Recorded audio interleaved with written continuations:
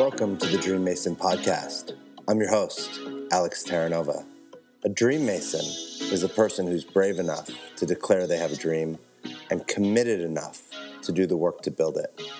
I know we all have a dream mason inside of us, and my dream for this podcast is to support us by giving us a glimpse inside the hearts and minds of leaders, creators, and innovators to help us unleash our inner dream mason. Because your dreams don't build themselves.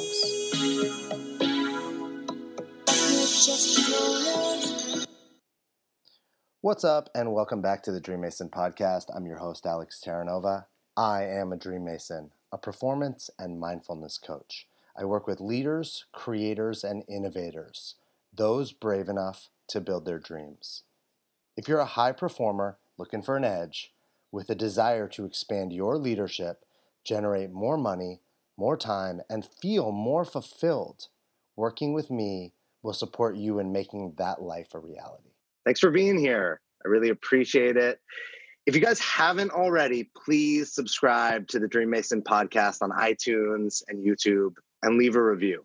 And please follow me, Inspirational Alex, on Instagram. I would love to connect with you guys, hear your thoughts. So I have a sneaking suspicion that today's episode is going to be a lot of fun. My guest today is Emily Perkins. She's the owner and founder of Love Living Holistics. She's super passionate about holistic lifestyle, holistic health. So, Emily, I'm going to say this wrong and feel free to correct me, but you are a Usu Holy Fire 2 Reiki master. Is that right? Did I say that right? Yeah, Usui. Usui. Okay, cool. Thanks for not making me feel too bad about it. You've also worked in the beauty industry for over 15 years, and you're a life coach, and you host a radio show that I was actually just recently on. The radio show is called Love Living Radio, and it's on the Transformation Network. I'm like out of breath. Can you give me some Reiki to like restore me back for the rest of this conversation? Yeah, I'm sending you some love. You're good. How are you? I'm so good. I'm so excited. I'm a little bit nervous. This is the first time I've ever done video, but I'm also like really excited. I'm really loving your background also. Thanks. Yeah, the love isn't bad either back there. We're like, if you get nervous, just look at my background and I'll stare at the love. Oh, there you go. It's like a little like mural mantra. There you go. What do you want people to know about you besides what I already shared? Ooh, okay. Well, it's funny because the first thing that came to my mind was the thing that's right behind me. I would love them to know that like the fabric of my being and the reason why I show up every day is love. Like it's the thing that's in my veins. It's literally tattooed on my arm. And it's like the thing that just gets me going. Like for me, it's what connects us all. It's this beautiful universal energy, but it's really the fabric and the essence of my practice, which is my baby and my passion. I do pretty much every day. I do the Reiki, holistic facials, and coaching every day. So I get to be with people in the love all day long, and I love it. Like I super crazy love it. So I guess that's probably the biggest thing. What's a holistic facial? Oh, it's not a normal facial. I'll tell you that. It's really nice. Okay, so what is it? So I think a lot of the times in the beauty world, there's this kind of stereotype of it being a little bit superficial and topical, like just about what's on the surface. And what I think I love so much about the way that I work, and I'm amazingly just found another esthetician that works the same way, which I thought was going to be really hard, is that it's really kind of more like a whole being experience rather than you just like getting your skin treated. There's energy work woven into every interaction, really, not just the treatment itself. So it's really about treating the whole being, which is what holistic everything is about, that mind, body, soul connection. So I think that's what makes it a little different than just a topical facial. I'm not just treating their skin, I'm treating their whole being. What about, well, why don't you, I know a little about Reiki. I've had a few Reiki experiences, and I know lots of people who practice Reiki. But for people listening, like, what is Reiki? I want to say, how do you simplify it language wise so that it's like really understandable by pretty much anyone? If you give me like the Donald Trump version of what Reiki is. Oh my God. Oh, if I had Donald Trump in front of me, it'd be a very different conversation. Um, Honestly, the way that I explain it actually is really simple. Like the basics of it are starting with energy itself. So like matter itself is congealed energy. So everything that occupies space is energy. And there's different forms of energy. And the energy that Reiki tunes into is the energy of the subtle body, so subtle energy. And that's really what most intuitive energy healing tunes into. So you can get into all the complicated stuff about chakras and meridians, but honestly, what Reiki does is just transmits love. That's all it is. It's tuning into this cosmic universal life force, which is basically the combination of the energy of all things, because everything is energy, because everything occupies space, at least in our dimension. So it's just channeling love, channeling a universal life force and transmitting that. And that shows up in all sorts of different kinds of ways, both for the practitioner and for the person receiving. And I mean, it's like pure magic what happens in Reiki treatments. But essentially, it's a transmission of love. That's awesome. I've never heard it described that way. Um, when I think about Reiki and energy, the way you just talked about it, I always think about, it's Einstein, right? Who basically talked about like everything is energy. And a lot of people think stuff like this is like magic or too woo woo or like out there or whatever. And I think it's really cool that it's actually science. You don't have to do Reiki, you don't have to empower these things, but energy work in itself is just science. Like, I'm not saying like that Einstein practiced Reiki, but the idea that even you said anything that occupies space, but even the absence of, there's still energy in that space. There isn't actually anywhere that doesn't have molecules moving so fast. I think we forget that, is that even our human composition is what, just like atoms and neutrons and like just firing at different rates than the bookcase. Oh yeah. Oh my God, yeah.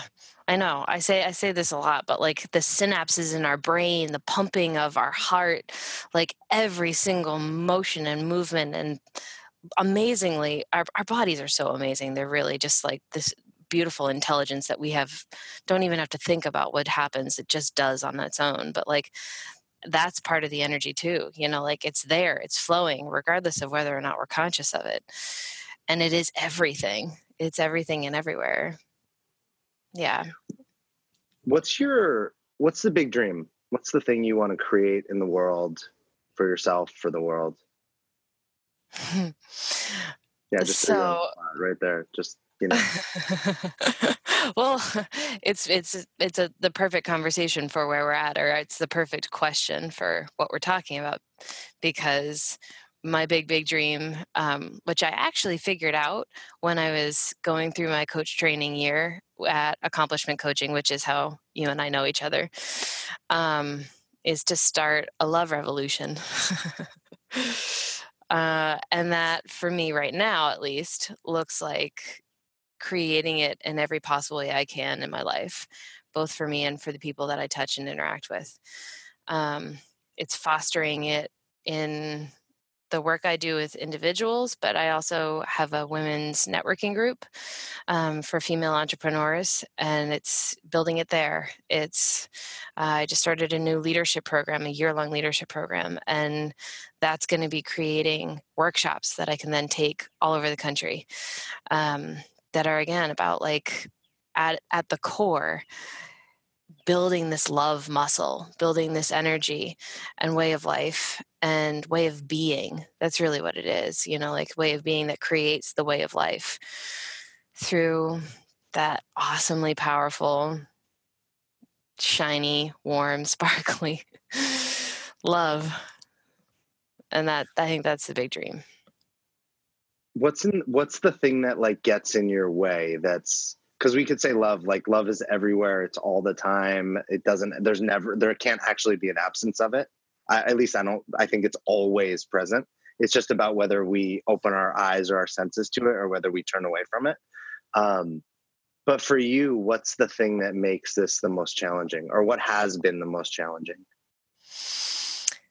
Honestly, I think the thing that's been the most challenging is like actually stepping up to the plate of how big that feels for me.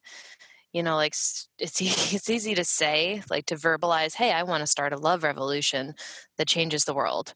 Like, shit. that's a bold thing to say and a bold thing to want. And I think that the thing that gets in my way is actually like knowing that I can, um, knowing where to start. And for me, the starting place has been first with myself in my practice, with the people that I work with, and trusting that like my next step shows up because it always does. But I think honestly, like I've never doubted myself more in my entire life than when I did when I started that radio station that you were just on a couple weeks ago. All my shit came up. Have never felt more insecure, like I wasn't enough. Like I was like, there are so many more brilliant people out there than me. Like, why do I think I can do this when they're not doing it? And it's the same thing for the love revolution. I think it's just this fear that I am not enough, or I won't show up enough, or I'm not strong enough or bold enough or smart enough or whatever to do this thing that my heart wants so bad. And it's probably like the most common stop, problem, circumstance, issue that people with a big dream have, right? Oh, It's yeah. like, why me? How do I do it? I'm not good enough. It's impossible. I don't know how. So how are you figuring, since there isn't a roadmap, right? You can't actually Google how to start a love revolution. I mean, you're probably going to end up on a website that you weren't intending to be on. But it's a lot of things we can Google, right? Like, how do we do stuff? And it's actually the instructions are there. But I might argue that the things that really come from our heart, like the really big things that would impact like tons and tons of people, there isn't an instruction manual for. And that if you need to know how, you actually never get started. So how do you actually get started not knowing how you're going to do this? Yeah. It's funny because like I was thinking about this the other day when I was talking to my dad about how, for whatever reason, since I started working for myself, which was like 8 years ago, but to be honest, even before then, like there's always, for whatever reason for me, been this trust in what I'm doing and what my next step is going to be, or not even maybe knowing what the next step will be, but knowing that it'll just show up when I'm ready for it. So like there's always been this really deep trust that I think comes essentially for me from love and wanting to connect with people. Like that's, for me, that's a big part of the love, is like how I connect with people.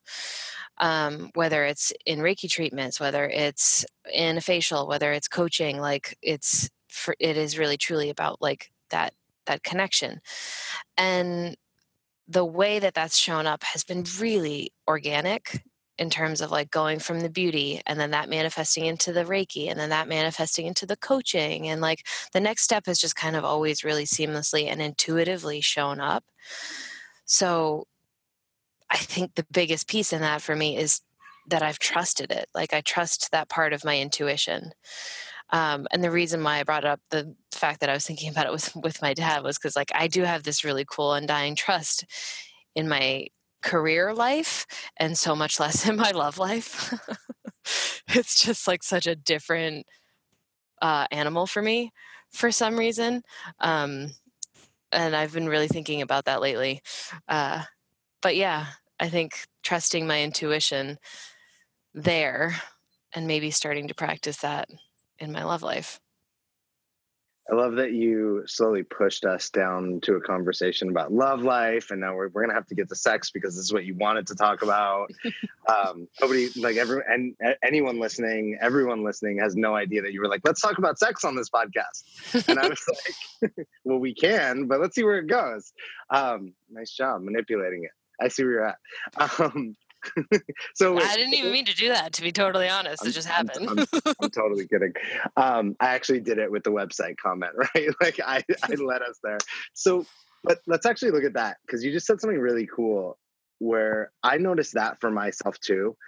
There'll be an area in my life that I'm like so consistent or so powerful, or there's no ifs, ands, or buts about like an area of commitment in my life. And then yet that same commitment muscle that I have that I know exists because I use it over here doesn't exist over here. So there's this other thing I want to do that like I just can't get committed to. So for you, it's like you're loving everywhere, and which is based on what you just described on trust and faith and intuition. But yet when it comes to an area that is all just another area that's like totally dedicated to love, your relationships, there's a gap or a stop. What is it that you notice?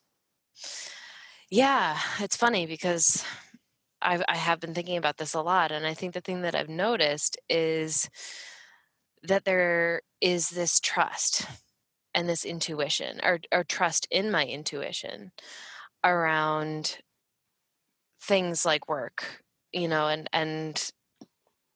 when it comes to relationship, um, there's like a trust in, honestly, sometimes more in my survival mechanism, in the part of me that like wants to protect. And I think that, funny enough, like for me, I think sometimes there feels like there's more at stake when it's a relationship. Like my heart is this huge, big, crazy beating ball of energy that's just like beaming out all the time. And I have this trust and faith that I can give that and that I can be that for other people and be it in the world. But I sometimes forget that I actually need it too. That like the thing that sources me, the thing that allows me to be that, is actually accepting it also. And that is sometimes challenging for me because I'm really good at being it. I'm not so awesome at all the time at asking for it, or even just acknowledging that I actually really need it, that I actually need love, And so I think, because that feels vulnerable. It does. And it feels, honestly, like the word that came up the other day for me around it was like, it actually feels pathetic to actually need love. I have the judgment sometimes that is pathetic because I should be able to do it on my own. I should be able to just be like love myself so much that I don't need to be held at the end of the night, or I don't need to ask for a hug or even just for someone to show up. Like, I really want a date for this. I'm going to ask. Yeah, I think that's probably the stretch for me, is trusting myself to actually need love. I get that. I get it from, I actually was just having a text conversation with somebody about the idea. They made a comment that like being single is hard. And I was like, I actually never thought being single was hard at any point in my life, but I do now. But it's from an energetic, like depleting place, in the sense of you and I, and anyone I think that does work that's like a lot of giving of yourself to other people.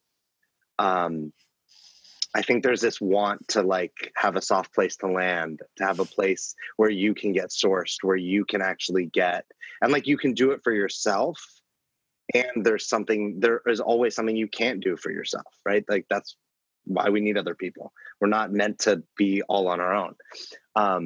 And there's something about this that I want to say, like anything in health, transformation, personal growth, any industry actually, where you're like really giving pieces of yourself to other people, like you are kind of the product in a way, that it makes that kind of being single like maybe a little more challenging or like a little more exhausting. I also notice it in the more that we practice opening up our hearts, people that aren't practicing that can often not be okay with it.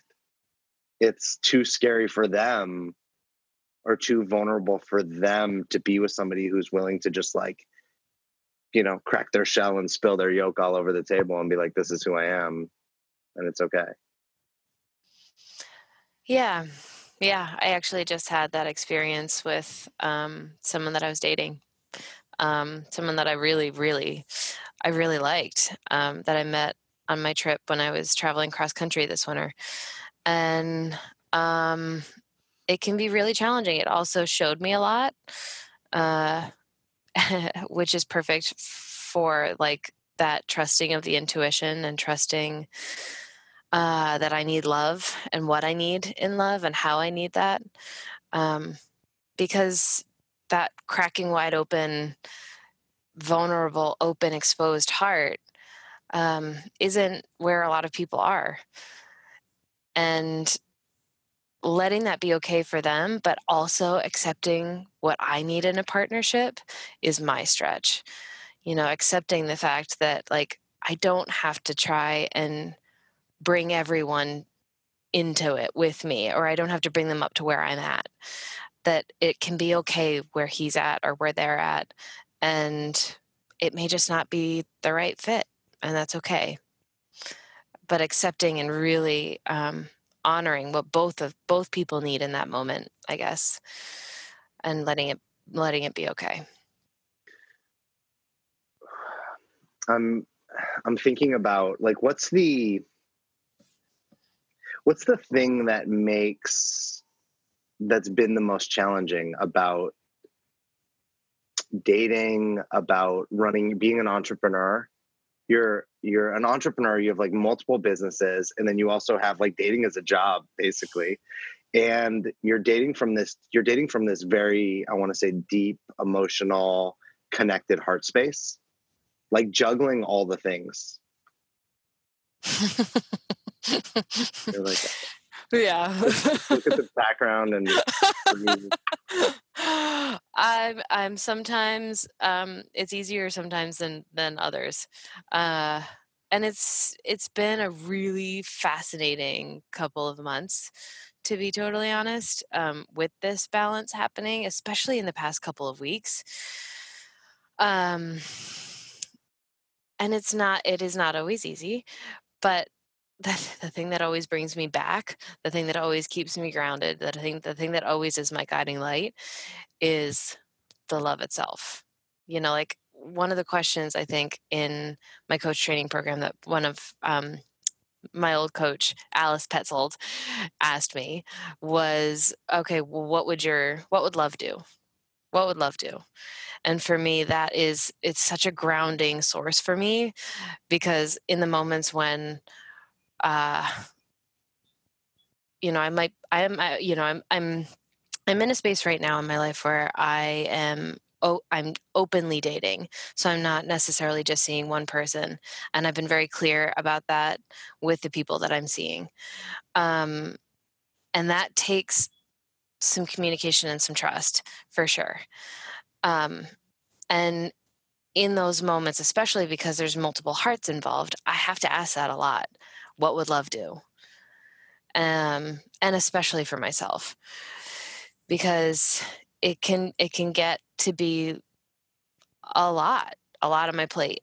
But I've also noticed that like there's oftentimes really interesting correlations between what's happening for me in my dating life and what's happening in my work life. Like, so I've been working with this big piece for myself lately, which I call my love me, see me, see me. And one of my other friends calls it her desperate lover. And it's kind of the same thing.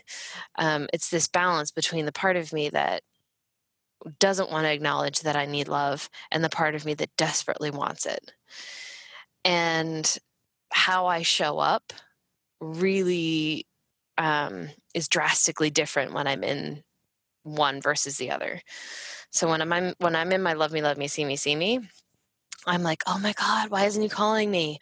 Or I'm in like social media mode and I'm like, you know, posting something for my business that I normally would not post. That's more about like me wanting to be seen and grab attention. So like they're actually mirrored a lot of the time. And just having the awareness of that piece for myself is really cool to be able to watch. How do people, man, I'm like my mind's going in so many different ways where I want to go with this, but how do people, we live in a world right now that is like so polarized, that's so confrontational.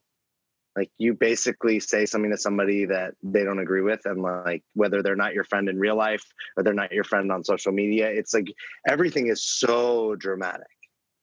It's not like I want to say like 50 years ago where you could just kind of disagree on things and like it didn't mean that you didn't ever talk again or that people hated each other. But what I notice in a lot of it is there's the absence of love. Right? Like if I love you, I can disagree with you and still love you. My mom actually said to me once, a long time, I don't know how long ago this was, but she said to me, this isn't a quote, but it's something to, that I taught her something about love. And it was that we could fight and really, really fight. And yet she knew at the end of it that I still loved her. That she had a fear or limiting belief at some point that like, if you actually really got into it with somebody that loved you, that they would take their love away. And I think that was maybe the first time I realized like, wait a minute, that's actually a thing, right? Like, people like that you could get into any amount of fight with and you'll still love them. That doesn't go away. How do we love people in the world right now that are like the completely opposite of us, that say the things that we think are so harmful, regardless of which side you fall on? There's people like that for you. Oh yeah. And it's your intuition is totally on point too, because I just had literally 2 minutes before we started this video, I had a really intense conversation with a friend about this, about like when we get into conflict, when there's challenge, when we're calling each other out on the stuff that's hard to talk about, when we're not meeting eye to eye and there's this big tension or divide or whatever, a challenge in a relationship, in just the way that you relate to someone, if it's not someone you're, in close relationship with. But like, how do you be in that and still hold the love, like still stay connected to that, to the reason why you're in relationship with them? And, to answer your question too, about like, how do you hold the love with people, like let's say even like Donald Trump, who is a challenging person for me to love. Well, I want to pose it just for the sake, like I wanted to, like, because it flips the opposite way too, right? Like it's for you to show him love, but also would be for him to show you love. It's because it works both ways. I think is the thing that we forget is, how does the oppressor show the oppressed love, and how does the oppressed show the oppressor love? Because it can't actually only be one-sided, otherwise nothing changes. Okay. Well, I think Nice. I have no control over Donald Trump loving me. I really wish he would, but I don't know about that. But no, but you get what I'm saying, right? Like, how do we, as people, regardless of where you fall on any spectrum, right? Whether it be religious conflict, political conflict, racial conflict, How do you love someone that you actually feel like is doing harm to the world or other people that you live in? You know what I mean? Like, it doesn't actually. Yeah, yeah, and I love that question, and it's again, I literally was just talking about this with a friend on this walk, that like the holding the space for and holding the belief that people are essentially good at their core, that all people are essentially good, even the people that are doing the most damage, the most trauma to this world, at the core have some kind of a wound that just has some kind of a need, which probably most likely has some root based in love. And to be able to follow the trail back to that is this way of tuning into that unconditional love that people talk about all the time. Unconditional love means loving someone unconditionally, regardless of what they're doing in the world, regardless of how different their beliefs might be, regardless of whether or not you actually like them. Like unconditional love is that, I think, also that belief in everyone's essential goodness, that we as humans are good at our heart and at our core. And it is like, it affects me so much that like I can feel it in every cell of my body right now. Like it literally just sinks me so deep into my heart when I talk about that, because that is at the essence of that love revolution that I want so bad, is the belief that people are essentially good. And I so wholeheartedly believe it so much that it makes me want to cry. Well, you can see it. I mean, your whole being and energy shifted. Is there a practice or like a tool or anything that because I think this is like a really big deal right now, to like be able to love someone that disagrees with you and not someone that right? Like I think that's a little easier, right? If my mom disagrees with me, like I love my mom, or for some people maybe that's not they can't hold that, but I think if we really love someone, we can do that. It's easier to bridge that gap. But if my neighbor, the guy who lives next door to me in the house, is a supporter of something that I think is horrible, and he thinks I'm horrible because I'm the other way, right? How do I love that guy? Well, I would say start with believing that he's essentially good. And then from there, find the ways that he is good. And it may take some digging. It may take a little bit of curiosity and a little bit of digging. But if you don't have access to that, like if it's someone that is not in front of you, again, it comes back to that belief in our humanity and our divinity and that essential goodness. And I also think that this might sound kind of this is a judgment, I guess. This might sound kind of frou-frou, but sink into the love in your heart.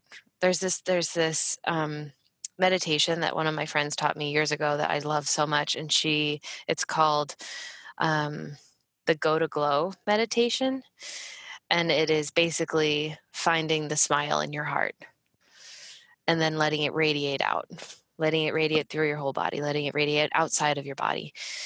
And I think that concept, finding the smile in your heart, finding the love within your heart, because it's there, it's just waiting to be tapped into, that gives you more access to believing in people's essential goodness and to knowing that there's something that person is struggling with. There's some kind of hurt there, maybe, but underneath that is someone that just wants to be loved. I hear a lot of compassion, and I like compassion and curiosity, I think, and perspective, because we get to choose what we put our attention on. Now, we don't always get to choose what we see based on our own filters and what we hear. We're not always present to what's coming in and how we're interpreting it. We can be through mindfulness. But we do get to choose, especially the more mindful we get, what our attention's on. So with my example, right, what I heard from you is I can choose to focus on all the things about this neighbor that this isn't a real person, by the way, this imaginary neighbor. Or I could choose to be like, wow, look how much he loves his dog. Look how kind he is to his dog, and ignore the thing that we oppose, or the painting that I see him painting, whatever. And I think you're right. Like that actually it's not always easy because we don't always have the access. And so maybe that's where the practice or the work comes in. And I think I'm very present to anything that we want that we don't have. Take some work. Work doesn't imply bad or hard or good or whatever, but it almost takes like practice and repetition. So if I want to practice, if I want more love, I actually have to practice love. Mm-hmm. Oh yeah. Yeah. That's the essence of the love evolution. That's the essence of why I do what I do, why I show up every day. That like if you want to start that thing, if you want the love revolution, you got to be the love. You have to practice it every day. And it isn't always easy. Like it's not always the easy choice to choose to love someone that triggers the fuck out of you or that like hurts you. Even harder, someone that hurts you. To choose to love them and love yourself at the same time. But yeah, it's I think the challenge to the human race. Can we love despite the difference? Can we love despite the divides? Can we love despite the fact that we're not all the same, because we're not?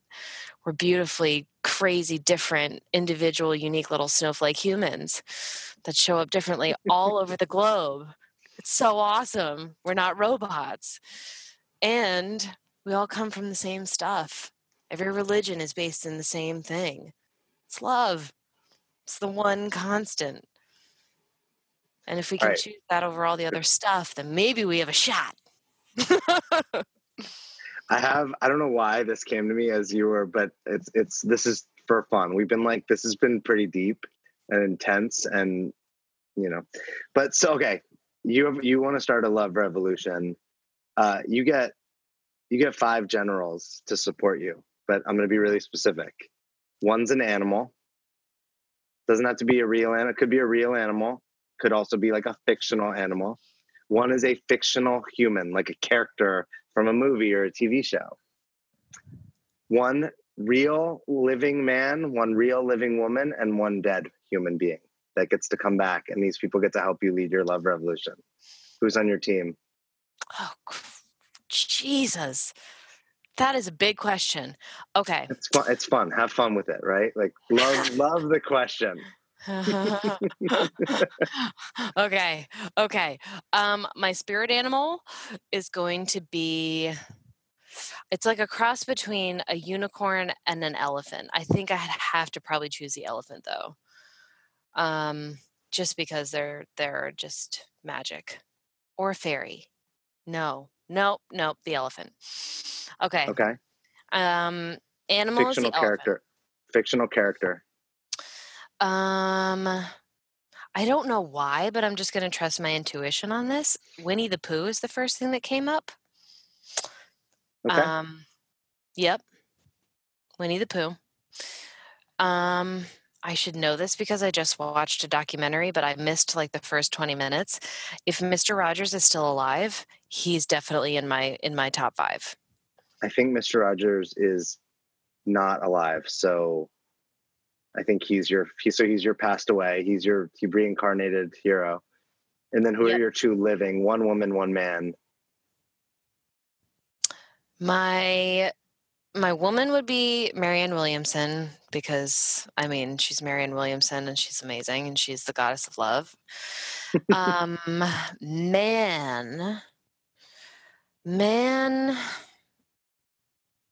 the first man that popped into my brain was the Dalai Lama. And the reason why I chose him is not just because he's the Dalai Lama, but he is actually one of the reasons why I wanted to start this love revolution and why I had access to it in a different way, because I saw him in Boston a few years ago with some friends, and he was talking about Buddhism and how it's kind of become trendy to like become a Buddhist. And he was talking about how you don't need to become a Buddhist in order to practice the philosophies, and how, like I just said this a little earlier, how like the core and the beginning and the essence of every religion, whether it's Buddhism or Catholicism or Judaism, is love. So for me, that's why I think I would choose him, because one, he's really funny and he's really cute. He's brilliant, like brilliant. Like has studied more in his lifetime than I think, like probably some 20 people combined. He's brilliant. Like what 20 people? Yeah, so 20 people in Alaska. Yeah, just combined. Frank and the other 19 neighbors. I know what you mean. His the Book of Joy is, I think, one of the best and coolest books ever written. And I know it's not just him; it's him and Desmond Tutu, but it's pretty incredible. And he is absolutely hilarious. I've never seen I want to say like a spiritual figure who brings so much play and joy into what they do. To me, that's how it all ties together. Actually, it's funny that you brought that, because I see it as like the essence of all that we are is love. Like that is love, and love is joy, and then joy ties back up. Like they're all actually interwoven. Oh, totally. Yeah, it's like this beautiful little magical web of golden thread that's like it's just like there to catch you. The love, the joy, the connection, the bliss, like it's all right there. Yeah. I love that. So how does sex play into the love revolution? Yes. I'm so glad that you asked that, because I really did want to talk about it. And Yeah, it's actually we have not plenty of dissimilar. time. Yeah. Sweet. Well, it's cool because I've just started getting a little bit more into tantra and tantric, which I think is a little bit misunderstood in our society. A lot of people think that it's like just kinky sex, but it's actually a philosophy, a Buddhist philosophy about this really beautiful connection to passion and desire, and how that can manifest and show up in our life, and help us blossom into ourselves and into our lives. So sex is like this really cool way for me, of expressing love, of experiencing love, of like that ultimate connection, both with yourself and with other people, because like sex with yourself is fun too, and it's also like this really beautiful sacred thing, and is a really awesome way of loving yourself. Like that's not usually what we're told when we're kids, or you're usually told, especially if you grow up Catholic, you're a big sinner if you masturbate and you're going to go blind. But it's not true. I will tell you, you're not going to go blind if you masturbate. I think the whole world knows it's not true. I think basically every human being, and if they don't know, I don't know, maybe they don't have hands, or I don't know. You got to try it out.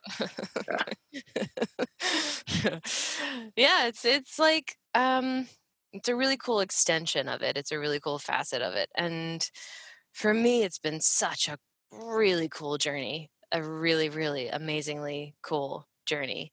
And I didn't really realize how connected it was to my purpose. This like exploration and healing around sex for me. And also I had this moment in the shower, like, I don't know, a year ago.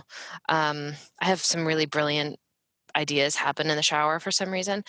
And I had this Me moment too. where like, right? I don't know, something about I the have water. I have my most like powerful, deeply spiritual conversations with the universe while I'm in the shower. I think it's the stripped downness Ooh. of like you're like completely you have nothing on, right? You're completely vulnerable in a way. And yet water is like cleansing. And it's also distracting and purifying in a way.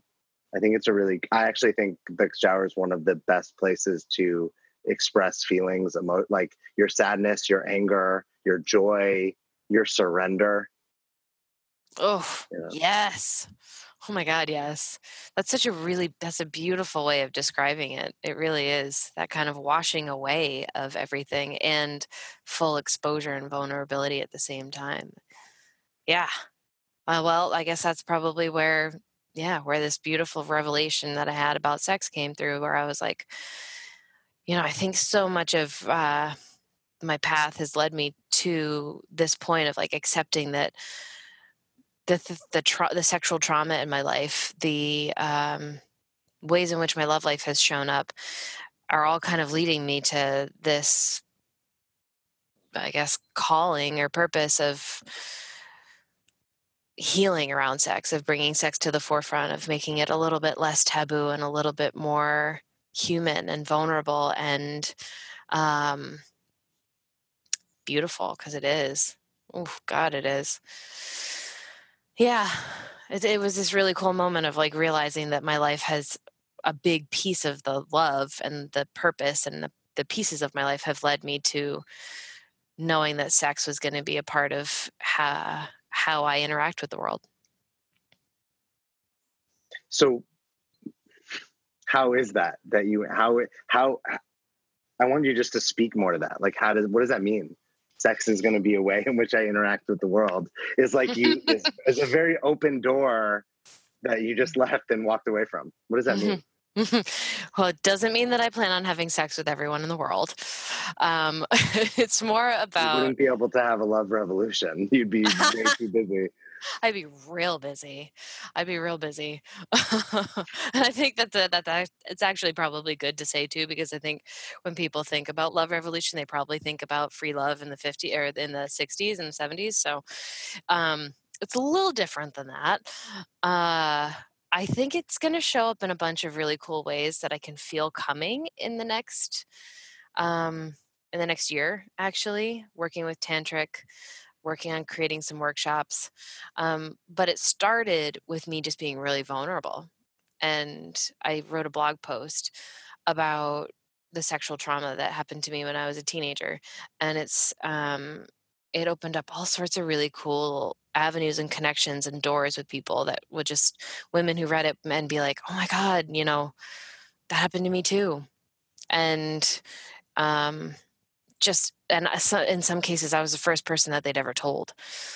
And so I think that part of it is just me being vulnerable and being open to talking about it. I've gone into some really cool conversations with my old coach on her podcast, which is about sex, coming on this and talking to you about sex, like just not being scared to talk about it, to say the hard shit, to talk about the messy stuff, to talk about the things in the ways that feel super vulnerable and uncomfortable, because sex can be really vulnerable and messy and embarrassing. And so I think for me, it's not being afraid to show up to that.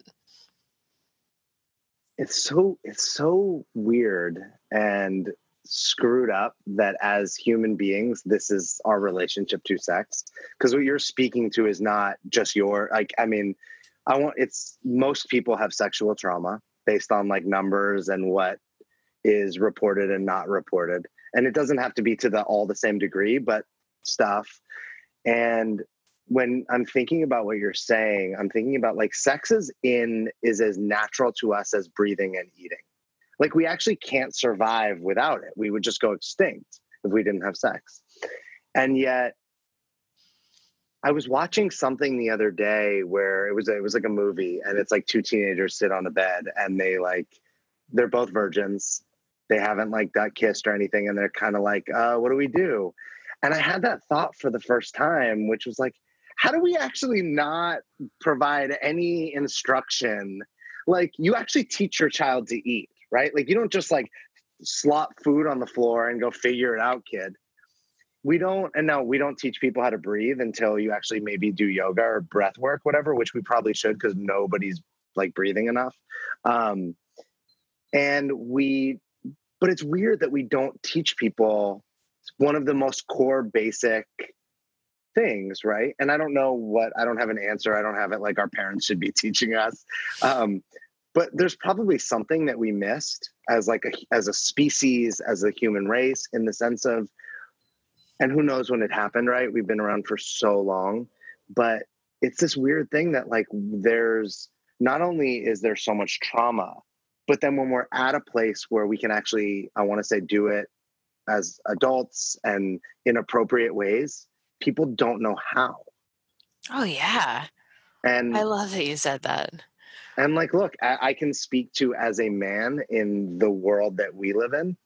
So my whole life, my entire life since, I would say I was like an early teenager, the access to pornography is very easy. So it has not been difficult to, so if I want to say, where did I learn about sex? It was from pornography. That's where I learned. That was my instruction manual. This is how it goes. This is how it's done. This is what she does. This is what you do. End of story. Yeah. I don't know where babies come from though, because there's no babies in pornography. So I'm not sure where the connection happens. Yeah. I think that's how a huge part of our I think that's a huge source of information in terms of how we learn about sex is through porn, because it's not something that's openly talked about. And it isn't something that I was very lucky that my mom was super open about sex. When I was a teenager, she was like, Emily, you need to learn how to get yourself off so that you can teach your partners. She was like, you should wake up every morning with an orgasm. I don't think every mom does that. I was very lucky. At the time, I was also like, Mom, ah! I was totally freaked out because I was a teenager. But I think that that's a huge, it's such a basic human right, human function, human part of our life is sex. And yet we don't have any education around it. And so, yeah, we look at porn and we think, oh yeah, I'm supposed to just pound her really, really hard. Or I'm supposed to just lay there and moan and yell and scream the whole time. Even if I'm not liking it, there's all this stuff that we learn from porn, from this synthetic way of being with people, because porn is not, it's not well, it depends, I guess, on what porn you're watching, but it's not necessarily this dynamic of real people making love or having sex, or even, it doesn't have to be making love. It can be hot, sexy, crazy, fun sex. But I think that that's part of the reason why I want to talk about this stuff, because we don't know how to do it. And it's also funny that you brought it up, because I was just talking about this with a client today about, because we don't know, we have to actually practice asking for what we need.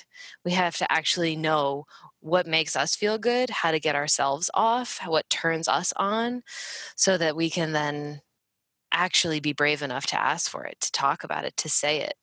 That's a big piece of the puzzle too. You actually need to know what turns you on. You need to know how to get yourself off first, and not rely on your partner to be able to try and figure it out. And so it's like both, and part of that is the exploration.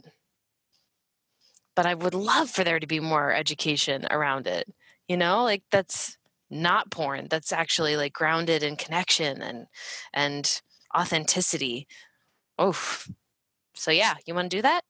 You want to start talking about this and educating people? Well, and I think I'm not asking you to make a porn. Thanks for clarifying, since we are on video. Well, and the funny thing is, I think the things do exist, right? We're not the first people to have this conversation. There are organizations and things out there that deal in sex and places people can go and whatnot. When you said earlier, you talked about your mom. I actually had a pretty open, I want to say more than most, with my parents around it too. But I think that even it has to go way before that, right? Because when your mom said it, hey, this is I remember my mom having a conversation with me as a little boy about hey, you got to take care of the girl, which actually means that includes using other parts of your body besides your dick. and she was like pretty clear, like what she was, your hands in your mouth and what the point was. Like, I got it. But it wasn't like I couldn't hear it then, as you know what I mean? Like, I remember, and I think it actually sunk in, but it wasn't like, because the conversation has to start way before that, right? Where you're actually open to the conversation. It can't just like drop out of the sky at 13. Like, this is how it goes now. I think your point too, I love about like, you got to know what you like or what you don't like, which people don't know. I think as a man, who's actually not afraid to have that conversation and ask, like I can't speak for all men, but I know as a man, like who's not afraid to ask a woman like what she likes or what she wants. What I actually find is that often they don't know, or they don't want to give an answer, or it's like whatever you want. There's this where men don't want to ask because they don't want to be emasculated, or be perceived like they don't know. I think women have flipped the opposite, where it's like a more of a, I want to say like subservient, like whatever you want is good. And so there's like just a disconnect on both sides, right? Like one side can't ask and one side can't actually tell the truth. Yeah. Which leads me to a whole nother, somebody asked me recently about like women and orgasming. And I kind of gave I was like, honestly, I don't know. And I don't believe anyone, because I don't know whether, I know women can put on a great show. And like, I don't know if someone's telling me the truth or not. I have hunches and whatnot. But I think until you have a deep connection with somebody, people are like, tell people what they want to hear. It's easier than actually having to be vulnerable and say like, that didn't feel good, or I don't like that, or can you do this? Like, that actually takes a lot more courage. Yeah. Yep.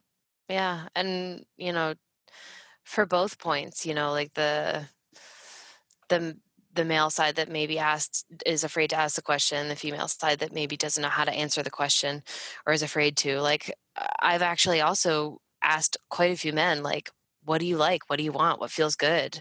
Because, like, just as much as men want to be able to create the orgasm for women, like, the thing that single biggest turn on for me is knowing how turned on a man is. Like, it is, and I think it's probably the same for men. They just may not be able to like always admit that or say it, that like the biggest turn on is like knowing that you're turning someone else on. And sometimes that means asking the tough question. But I've gotten so many times back from men also, I don't know, or like I ask, what are your fantasies? And they're like, yeah, that feels good. I don't know. That feels good. What you're doing feels good.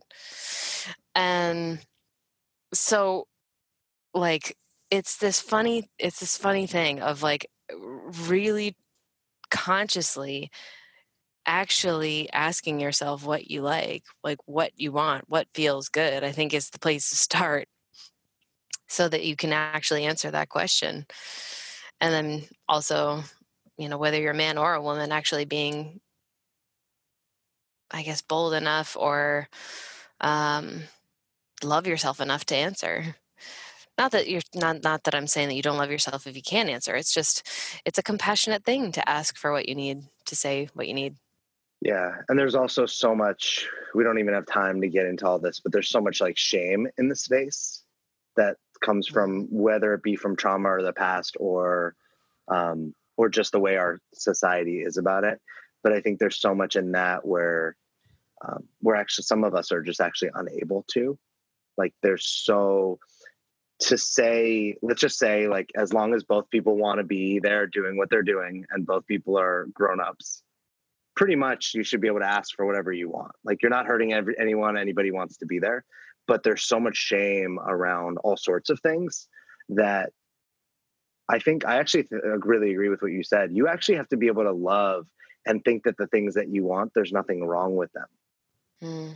And outside of, hey, I'm actually not forcing anyone to do anything they don't want to do, and these are adults, everything's like copacetic, like it should be fine. But that's not actually the reality for most, I want to say, for a lot of people. Yeah. Oh, yeah. Yeah, I think that sex in particular is one of those areas where there is an enormous amount of shame. Um, it is just one of the yeah, it's just a very raw and vulnerable and judgmental area sometimes. And I think it's also why the compassion around that area is so important. Um, yeah, and I think the thing that popped up as you were talking about it too is like not just, facing the thing that you want and letting that be okay and not weird or um, wrong or kinky or whatever, but also knowing that you're worthy of getting the thing that you're asking for. Like knowing that you're worthy of experiencing pleasure, knowing that you're worthy of being loved in return, knowing that you're worthy of having a freaking awesome sex life, like a spectacular sex life. And so it is this funny little dance sometimes with knowing our worthiness, and also um, watching that shame come up and showing it a little bit of love and compassion and creating a conversation which is why I love having conversations around sex, that the things that you want, the things that turn you on, that you're desiring aren't weird or bad or wrong or too kinky or whatever it is. As long as you're not hurting someone, like, you're a human. We all have different needs. We all have different desires. It's beautiful. Embrace that, which is easier said than done. There's dynamics there, but I think, Right. So I'm gonna rapid fire you again now with your sex generals. So we're not going to bring an animal into this, and I'm not actually saying you're going to have sex with these people. But what I'm actually asking you is if you could sit down and have conversations with a living man, a living woman, and let's just go one dead living man and one dead living woman, about sex. Who would those people be? As graphic, private, like you get to really dig in and have like the conversation with them who would these 4 people be? Oh man, that's actually harder than the first question. I don't know why, because it probably wouldn't be it'd probably be a really funny conversation, but for some reason the Dalai Lama came up again. I think it'd be really, really funny and interesting and probably really inspiring and eye-opening to have a conversation with the Dalai Lama around sex. Yeah, I think that it would maybe offer something that a different kind of conversation, maybe that I hadn't thought of, and I think it would also be really funny. Which I think is also really important, like bringing a little humor and play into sex, because that's some of the fun part of it, and I think it's what makes human sex different sometimes, that we get to have fun with it. We get to enjoy it and have an orgasm and play with it instead of just doing it to procreate. So I think maybe he would be one. Okay, so wait, it was the one male One living? female alive, yeah, and then we get 2 that are not alive. They're going to come back to talk sex with you. Oh, okay, so one living female would be, the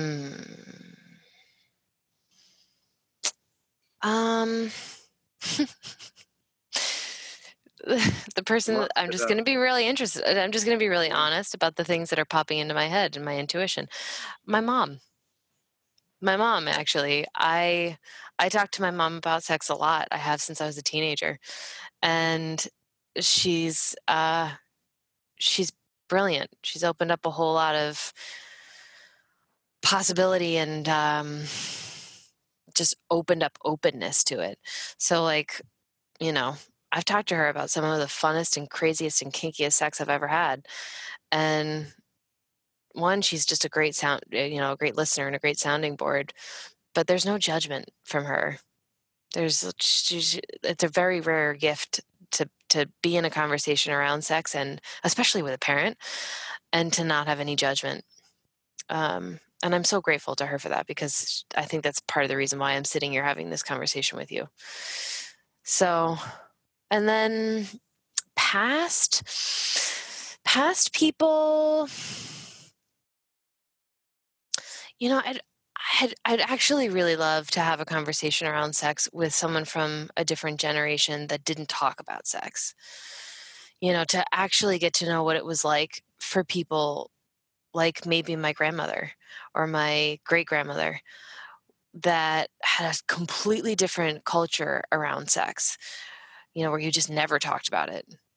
And to know what that was like for them, to not be able to sit on a video camera and talk across the interweb about masturbation and, like, getting your needs met and talking in bed and knowing your body. Like, that was never a conversation for, people of that generation, at least not that I know of, not really. So I guess I'd love to have a conversation with my either great-grandmother, my Grandma Brown, or Ani, my great aunt who passed, who I was really close to. But she would, I don't know if she would, I don't know if either of them would have the conversation, but I would really love to have that conversation with them. It's really cool you brought. So one of the last conversations that I don't know that it was one of the last conversations that I had with my grandfather, but it was one of the last memorable conversations I had with my grandfather.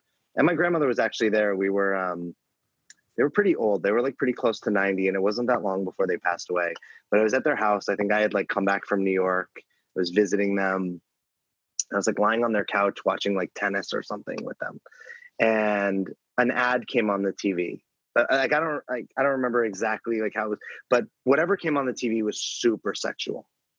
And one of them made a comment about like how everything is sexual in this world. And now I'm talking like 6 years ago, 6-7 years ago ish. This would have been maybe a little less, but around that time. So I asked them something. I started asking them questions.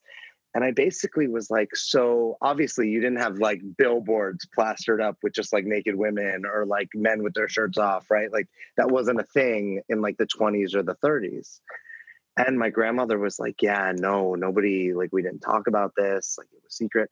And then my grandfather said something really interesting. He said, I asked him about cheating. And I asked him, do they think that people like, what's the impact?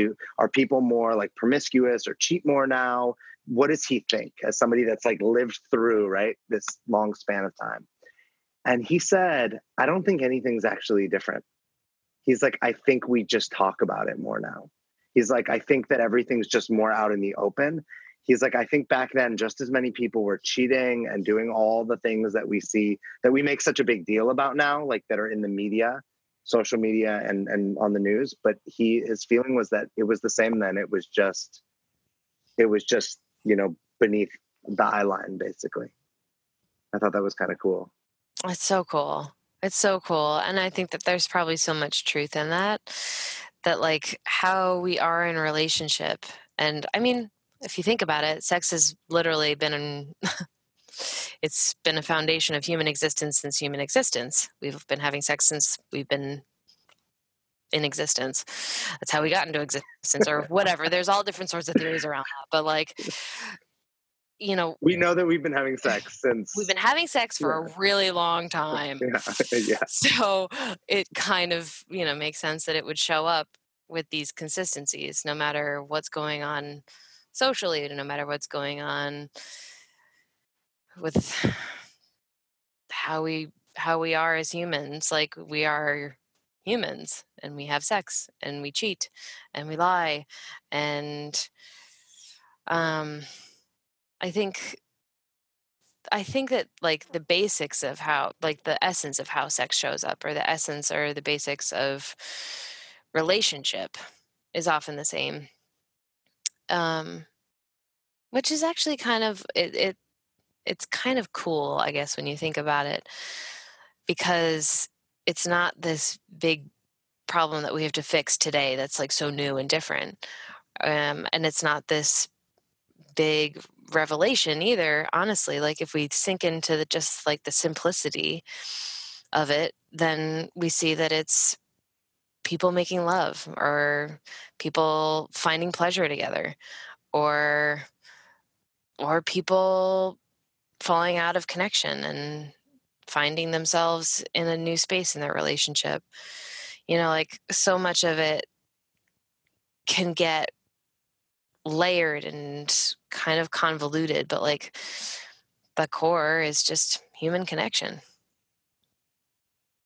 Yeah. And I don't actually know that, or I don't know that, or that anything will ever change in any aspect, because this is like our human experience as people that are alive now. Somebody said to me recently, like, things are so much worse now than they've ever been. And I don't actually think that's true. Like, I can't imagine living during the Crusades when Muslims and Christians were just slaughtering each other like all over the globe, or living during, times when like England and France were fighting, or countries were colonizing each other, or even, like during World War II or World War I. Like, this is the thing we're dealing with, like the world that we live in. And every time period had it was like always a mess, whether it be sex or love or whatever. It's just, this is our time for it. Thanks so much for being here. Thank you for your vulnerability, your honesty, there's such it's funny, people always tell me this about me and I never notice it about anyone else, but there's such a levity and a groundedness to who you are and how you talk about things that other people might be uncomfortable with. There's just so like this playful ease about it. So whether it be from the love revolution or to the sex revolution or whatever we were talking about in between, thanks for just having love be something that's so joyous and flat and not necessarily so heavy, but also so real and substantial at the same time. Wow. Thank you. Thank you for that. It's a very powerful reflection, both for me and for the thing that I am so passionate about. I'm very, very grateful for that. And I do so totally see that in you too, that levity and groundedness at the same time.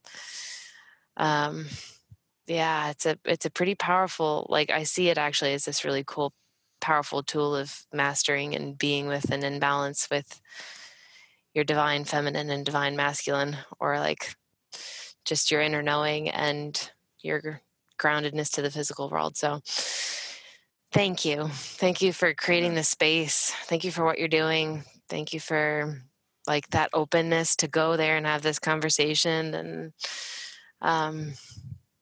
yeah, I'm just very grateful for the space, but grateful also just to know you. Thanks. It's likewise.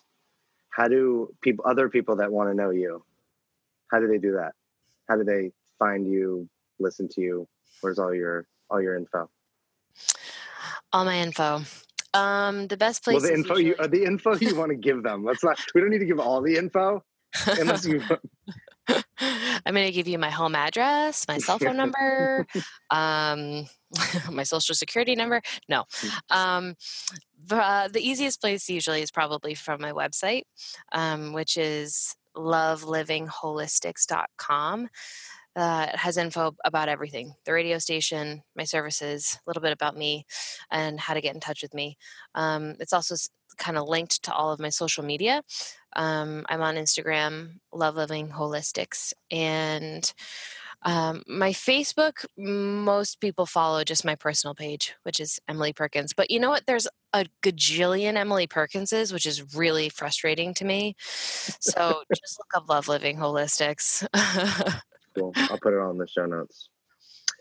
Thank you again.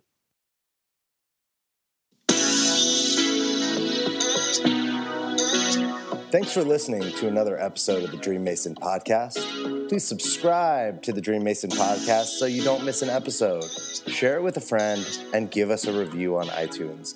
I am grateful to have had you here. If you want more, you can follow or reach out to me, Alex Terranova, on Instagram at InspirationalAlex or at thedreammason.com, or email me at alex@thedreammason.com. And remember, you are a dream mason because your dreams don't build themselves.